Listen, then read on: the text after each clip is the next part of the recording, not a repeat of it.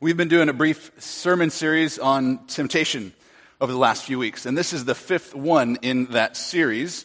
And I just wanted to start off by just sort of quickly giving us the definition of temptation that we have been working from. We've been sort of borrowing from John Owen's definition, and it was this: temptation is anything, state, way, or condition that entices and draws the mind and heart of a person away from obedience to God towards sin in any degree. This is the idea that we're talking about this morning, the idea of temptation. We want to talk about what temptation is because it is something that we all face as Christians. And then we subtitled this sermon series, Know Your Enemy, Know Your Friend. The enemy there is Satan, and of course the friend is God, the Father, Son, the Holy Spirit. So when it comes to temptation, Satan's working against you, and the triune God is working for you. We're going to be in Matthew chapter 4 this morning, as Lee just read for us. But I want you to also put a bookmark in Psalm 91. If you've got your Bible open, turn to that one as well. Have that noted. We're going to spend a little bit of time in Psalm 91 a little bit later as well. But we've turned to the temptation of Jesus in the wilderness because we can learn a lot about our enemy in just these few verses. It's interesting. In Scripture, Satan is described as both a snake and as a lion. And both of those animals can sneak up on you, right? You imagine a snake slithering through the grass until it can get close enough to strike you.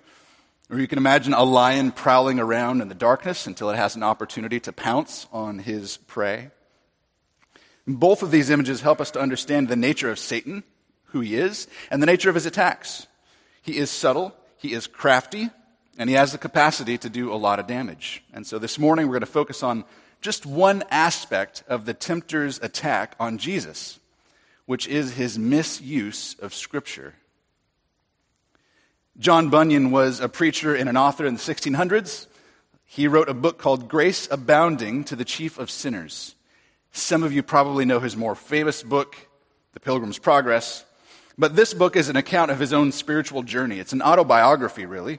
And in this book, Grace Abounding, he recalls a period of time in his life where he was really desperate. He deeply questioned his own salvation. And it was a period in his life that lasted about a year. He described it as a season of spiritual warfare where he was tossed back and forth between taking joy in God on one hand and then distrusting God on the other. He was tossed back and forth. And Scripture was at the center of this war.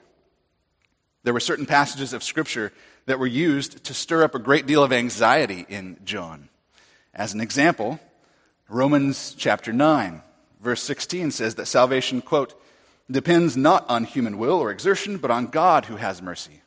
And so John Bunyan reads this verse and he begins to question his salvation. How could he know whether or not God had had mercy on him? Was there anything that he could do to gain salvation in and of his own self? Could he have control over that? Could he know? And so the tempter prodded those thoughts that came to his mind along. Said something like, "You're right, John. You might as well stop worrying about Christianity altogether. You'll never know if God has saved you, so you might as well quit pursuing Christ now." And at the time when he had these thoughts, he didn't realize that it was a temptation of the devil at all. He thought that he was just reading through Scripture himself and coming to his own reasonable conclusions.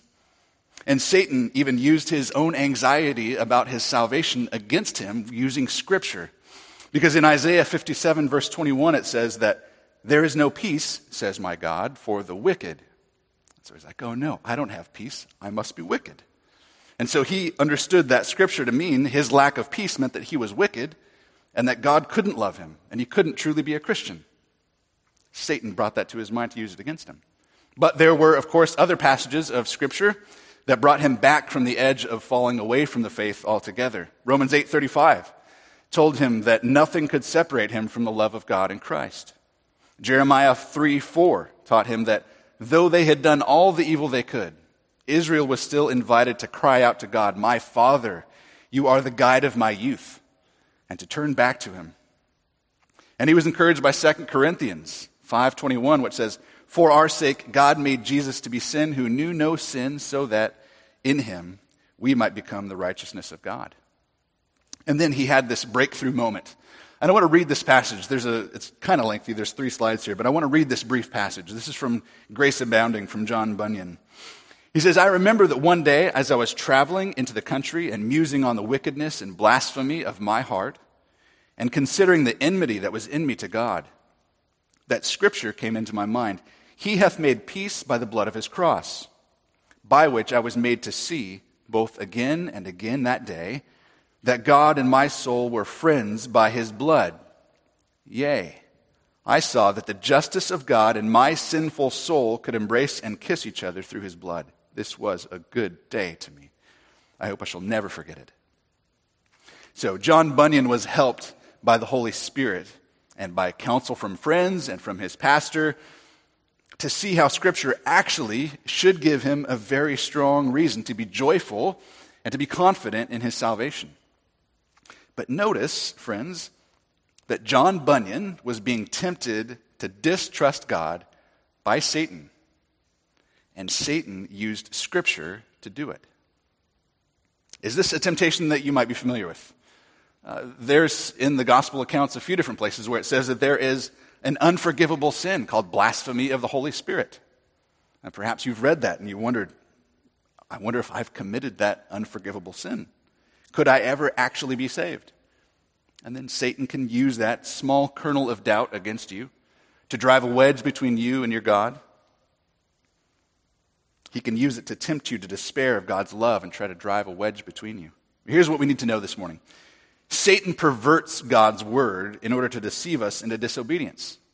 We need to be aware of this so that we can have just an ability to give a general defense against these sorts of temptations. So here's what we need to do. We need to practice discernment. Discernment.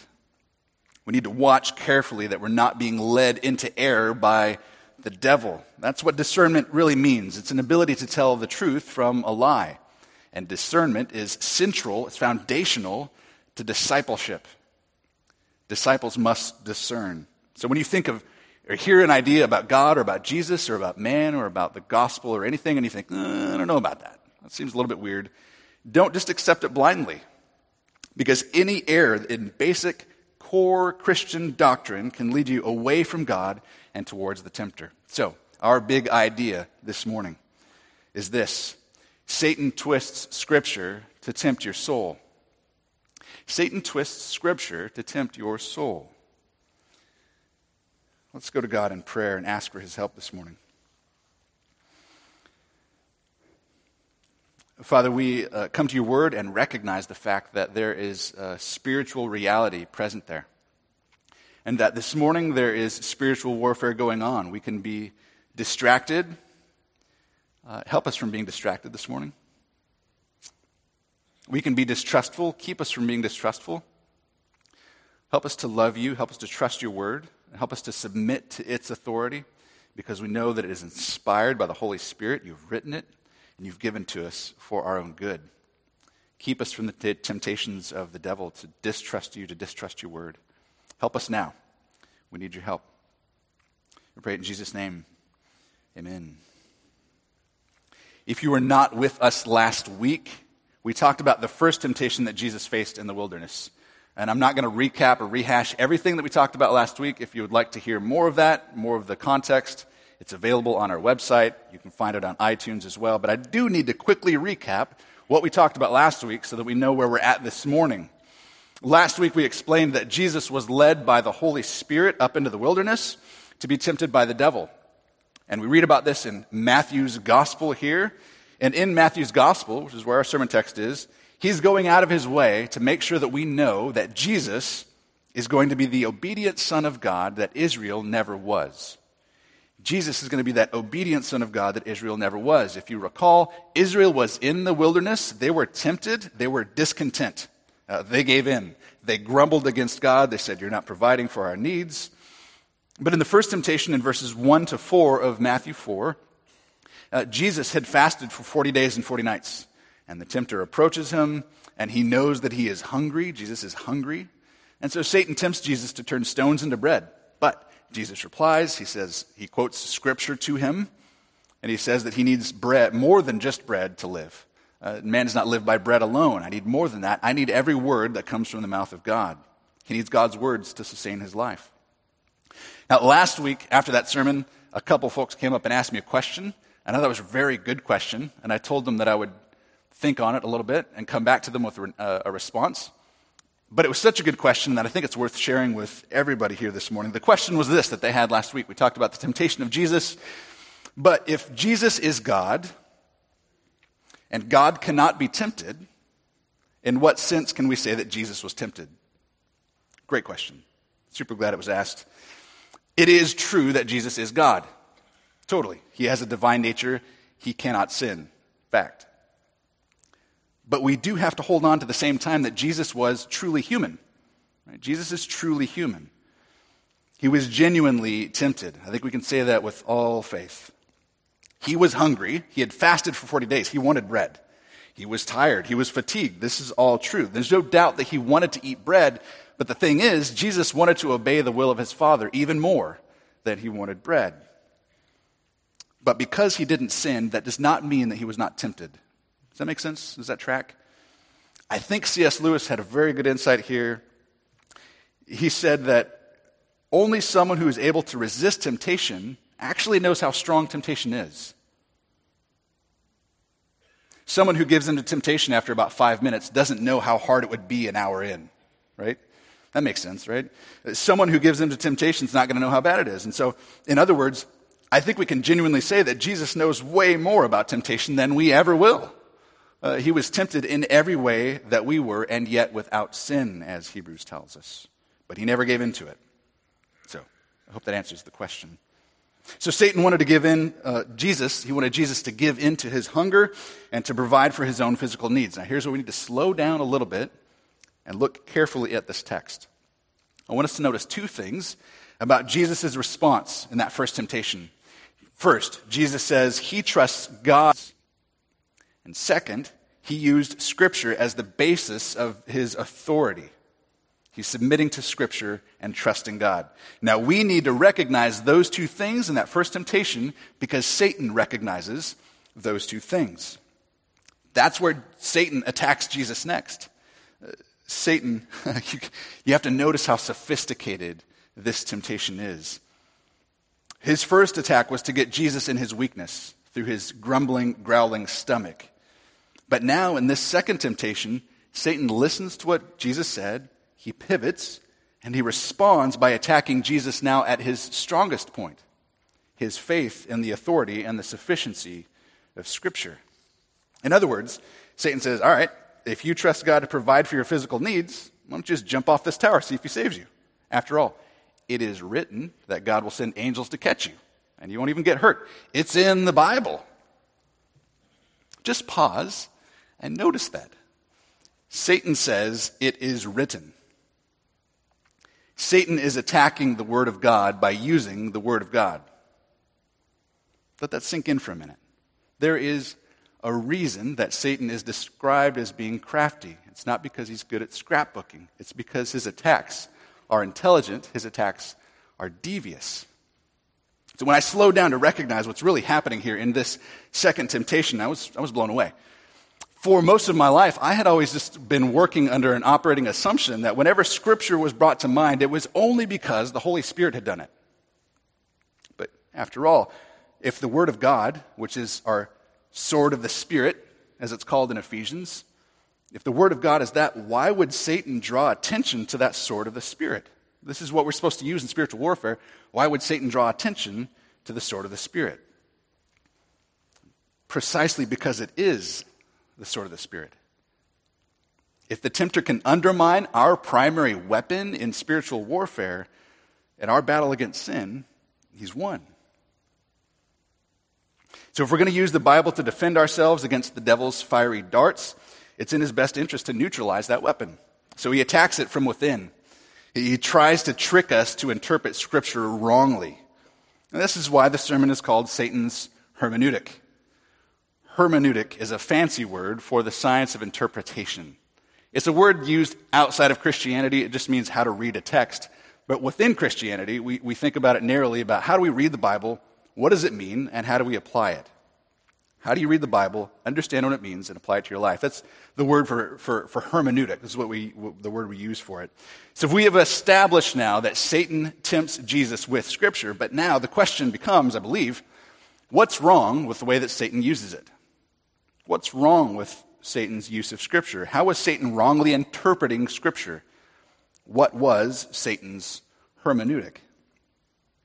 I want to look at a few things that he does right first. First, notice in Satan's hermeneutic, he begins with some truth.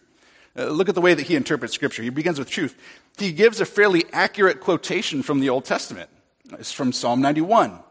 It was our call to worship text this morning to start the service, where it says, "He will command his angels concerning you, and on their hands they will bear you up, lest you strike your foot against a stone." Now, Psalm 91, in its original context, was meant to encourage the people of Israel to be faithful to God. And then as a general principle, the righteous man, the faithful person who trusts in God, will be protected by God from all kinds of evil. This is the idea of Psalm 91. So this is a psalm written to Israel about the people of Israel. But remember, as we mentioned last week and a little bit earlier here, the question that is being answered in the wilderness here by Satan, or by Jesus and by God, is this: what kind of a son will Jesus be? Will he be an obedient son in a way that Israel was not? Remember, Israel was not a faithful son of God. So the question here is, what kind of a son of God would Jesus be? Will he trust God perfectly? I think this is fascinating. Notice the subtlety of the serpent here when he gives this truth. It seems here that Satan begins by rightly interpreting this passage in one major way. He understands that it's ultimately speaking about this Son of God, this Messiah, Jesus. Jesus is the one who, as in Psalm 91 begins, dwells in the shelter of the Most High. It says, "The Lord is my refuge in whom I trust." This is about Jesus. It appears that Satan understands that Jesus is fulfilling this Scripture, and so he applies it to him in a unique and in a profound sort of way. So we should not miss this. There's some truth to what Satan is saying. In fact, I might even go so far as to say that Satan is reading the Old Testament better than some of us do. He understands that it's all about Jesus. He has a Christ-centered way of interpreting the Bible. That's where he's starting from. And so Satan begins his use of Scripture with some accuracy. Okay, let's acknowledge that. But now let's consider some of the ways in which he then twists Scripture. He starts with truth, but then he twists the truth. And here's a couple of ways that he does this. There's about 3 that I noticed. Satan skips a part of the passage. Satan skips over a whole part of the passage. And you might not notice this at first. But if you have Psalm 91 bookmarked, if you've got it there in front of it, flip there with me and look at verse 11. Satan said that God would command his angels concerning him, but he leaves out the second line of verse 11, which says, "to guard you in all your ways." So he leaves a bit of the verse out. And without that line, the twisted way he applies it might make a little bit more sense. It's kind of clouding the meaning without having that line there. So I think that's, for the record, that's the reason why we read the whole Psalm 91 this morning, because we don't want to be like the devil and misuse the passage at all. Because when you leave a part out, you might end up reading it wrong. And then if you read it wrong, you might end up with the wrong application. And that's what Satan does. So first, he skips a part of the passage. But then second, Satan gives a skewed application. He gives a skewed application. And so if you read that whole verse, it's very clear that the faithful person would be given protection as he goes about his day in all his ways.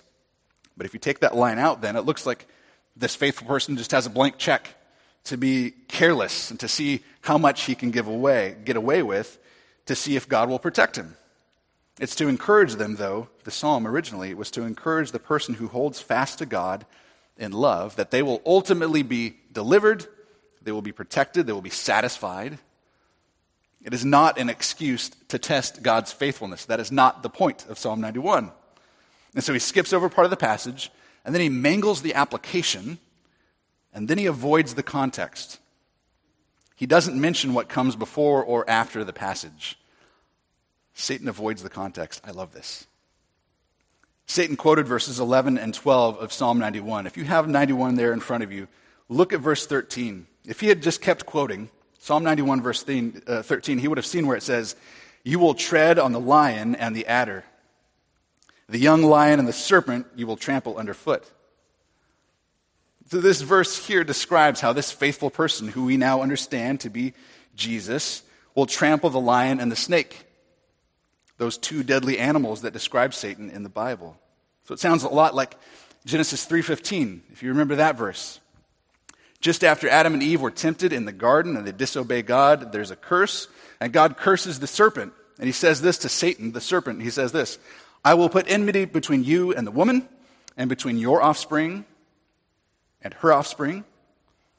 He shall bruise your head, and you shall bruise his heel." And so here in the garden, the promise is made, it's foreshadowed, and here in the wilderness now we're seeing this acted out. So in the offspring of Eve, one day would crush the head of the tempter. But Satan, in his pride or his arrogance, his stupidity, I'm not quite sure, he leads Jesus right up to the passage that is a reminder of Satan's death warrant. This, by the way, might be a good opportunity for you if Satan tempts you to despair and reminds you of your past. Remind him of his future. Satan, in his pride, his arrogance, I don't know what it is, he brings him right up to this death warrant. Maybe he thought he could just slip it past Jesus. Maybe Jesus doesn't know verse 13. But Jesus knew his scripture well enough to know that he was interpreting it all wrong. Satan had a bad hermeneutic. And so Jesus replies to Satan, what does he say? "Not today, Satan." He turns to Deuteronomy 6. He says, "Again it is written, you shall not put the Lord your God to the test." You see, Israel tested God's faithfulness in the wilderness. But Jesus would not do that. He didn't need to ask God to demonstrate his faithfulness because he fully trusted it. He already fully knew that God was perfectly faithful, and to test God's faithfulness would have been an act of faithlessness. But Jesus resisted this temptation in a way that Israel did not. And we see in Matthew 4:11, after that third temptation, that Satan flees, and God does command his angels to come and to minister to Jesus, probably supernaturally providing that bread that he needed so badly. So Jesus was faithful in the wilderness, and his faithfulness is our faithfulness when we trust in him and in him alone completely as our only hope of salvation, of ever being reconciled to our God, to our Father. But I want to just take a few moments to just kind of hammer out this idea of how does Satan twist Scripture in order to attempt to tempt our souls. What does this mean? How does this happen today? What does this mean for us? Now think about how many false religions there are out there that reference Jesus or reference the Bible in some way. Seventh-day Adventists, Jehovah's Witnesses, Mormons, Christian Science, prosperity teachers. Even the Muslim Quran mentions the Bible, misuses it. We're surrounded by lies about the Bible all the time, and we really shouldn't be surprised it happened in the garden. You might have heard the saying that all truth is God's truth, and that is true. I want to say that it follows then that all lies belong to the devil. He is the father of lies. And so, what are some other ways that Satan tempts us, twists Scripture today? What are some ways that Satan twists Scripture today? These are not a complete list. These are the ones that came to mind. First, he avoids context. Avoiding context. You probably know that this is the most common way to wrongly read the Bible is to not pay attention to context. When you pluck a verse out of a bigger passage in the same way that Satan did, you can miss out on what that verse actually means. And I've heard some doozies recently. One person who was running for vice president in the last election cycle said that he was in favor of same-sex marriage because Genesis says it's not good for man to be alone. Of course, that's not at all what the author of Genesis had in mind. Or there was a woman who serves as a medium for a large church in the East. And so she claims that she can speak with the dead, and she sees this as a gift because she's able to give comfort to people who have questions about the afterlife. She sees it as a gift, and James says, after all, every good and perfect gift comes from God, so God must want me to do this. But the Bible very clearly says that we should not try to communicate with the dead, very clearly. Or even worse, there's a person in the East Valley, the metro area here, who planted a church who is inferring that in the end everyone will be saved. Because he says, well, in 1 Timothy it says that God desires for all men to be saved. And doesn't God get what God wants? So don't we really need to be concerned with faith and repentance? It's not really that important because in the end, everybody's going to be saved anyway. That is not at all what 1 Timothy means. If you read the verse in its context. So if you ignore the context of verses and you don't pay attention to what they truly mean, what's going on before and after the passage, you can get sucked into believing lies very quickly. Another way that Satan twists Scripture is by attacking its clarity. Attacking the clarity of Scripture. Remember the Garden of Eden? The serpent approaches Eve and says this, has God really said? Maybe you've heard someone say something like that today. They might say something like, well, that passage is open to interpretation, or people disagree about what that really means. Now, listen, there are definitely some difficult passages in the Bible to interpret, no doubt. But when it comes to very basic truths about who God is, about who Jesus is, what Jesus did, about who we are, about what sin is, all these things are crystal clear and explicit in the Bible. But there are sometimes passages in the Bible that we don't want to be clear. We just don't like them. And so we will undermine them by saying they're just too hard to really understand. That's really just a subtle way of denying that God has revealed himself to us clearly, that he's revealed his will to us clearly.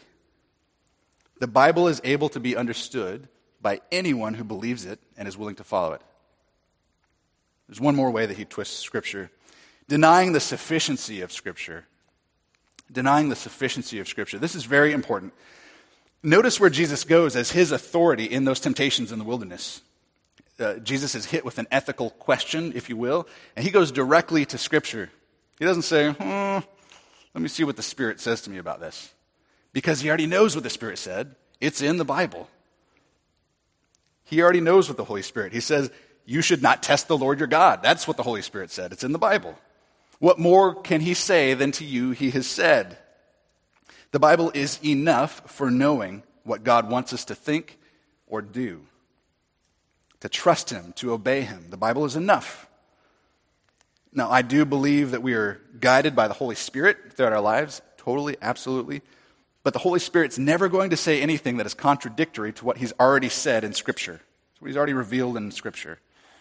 So the Bible is our rule of faith. It is our guide by which we evaluate all truth claims. This is what Jesus is showing us here in the wilderness. He returns to Scripture over and over and over again. Now let me just caution you. If you were ever tempted to think that you need to hear from God outside of Scripture, be very careful with that. There are plenty of very popular teachers out there that will guide you into thinking that the Bible is not enough. And that you really need to have some sort of personal message from God that comes to you in an experience outside of Scripture. Like maybe you should go grab a pen and then just sort of write things down and see what comes out. And maybe that was a message from God. Ooh. Listen. Bless you. The desire to be guided and directed by God in your life is excellent. That is a brilliant desire. But we don't need more than what God has already said. He's given us what he needs us to know. If you want to hear God's voice, open the Word. We don't need more than that. His Word is sufficient for us. You might notice on the back of your worship guide, if you have one of those, there are little arrows, like up arrows and down arrows. That you'll see and notice in different elements of the service. The idea there is that when we read God's Word, if you can see that, when we read his Word, he's speaking to us. The arrow is pointing down. And when the arrow points up, we're responding to him. It's not a perfect thing there, but it's the general guide of what's going on in the worship service. God reveals himself to us through his Word, and then we respond. So we have communion with God on Sunday mornings. This is what's happening here. We are speaking to God. God is speaking to us through his Word. It's a legitimate thing that's happening. But it only happens through our one mediator, Jesus Christ, and through the Word that the Holy Spirit has inspired. So the Bible is enough. It is sufficient for all of our needs. Well, if Satan has been in the business of twisting Scripture from the Garden of Eden until today, what do we do? What do we do to resist these temptations? I want to make a few suggestions. Again, not a complete list. But how can we resist Satan's deceptions? First, use Scripture to interpret Scripture. Use Scripture to interpret Scripture. If you want to rightly understand the Bible, you have to be convinced that it doesn't contain contradictions. You should have to sort of start there. You can bear that out as you read it and recognize that it's true. The Holy Spirit inspired Scripture, and He does not lie. So wherever you're confused about the meaning of a passage, use clearer passages to help you understand those passages that you might have questions about. Let the Holy Spirit interpret the Scripture for you, not Satan. Notice that when Satan misapplies the Scripture, Jesus responds by using Scripture. Satan was suggesting that Psalm 91 means that Jesus should jump off at the temple. Well, that's a questionable application or idea. And so Jesus uses a very clear passage to help him decide whether or not he should jump off this temple. No, that would be testing God. I won't do that. Use Scripture to interpret Scripture. Second, read Scripture in light of church history. Read Scripture in the light of church history. The Holy Spirit has led the church up to this point today. There are intellectual giants of faith who have come before us and have put countless amounts of thought and effort into thinking these things through. We should not be so proud to think as we cannot learn from them. If you're reading Scripture, you think you've come up with some new doctrine, like, oh, nobody's heard of this before, it's probably heresy. If you think that the church has not found it and discussed it in the last 2,000 years, you're probably wrong. There is a faithful church who has held on to the core tenets of Christianity from the beginning that exists today. And we can look back and we can learn from the way that believing Christianity has interpreted Scripture throughout the centuries. Third, read Scripture in a community of faith.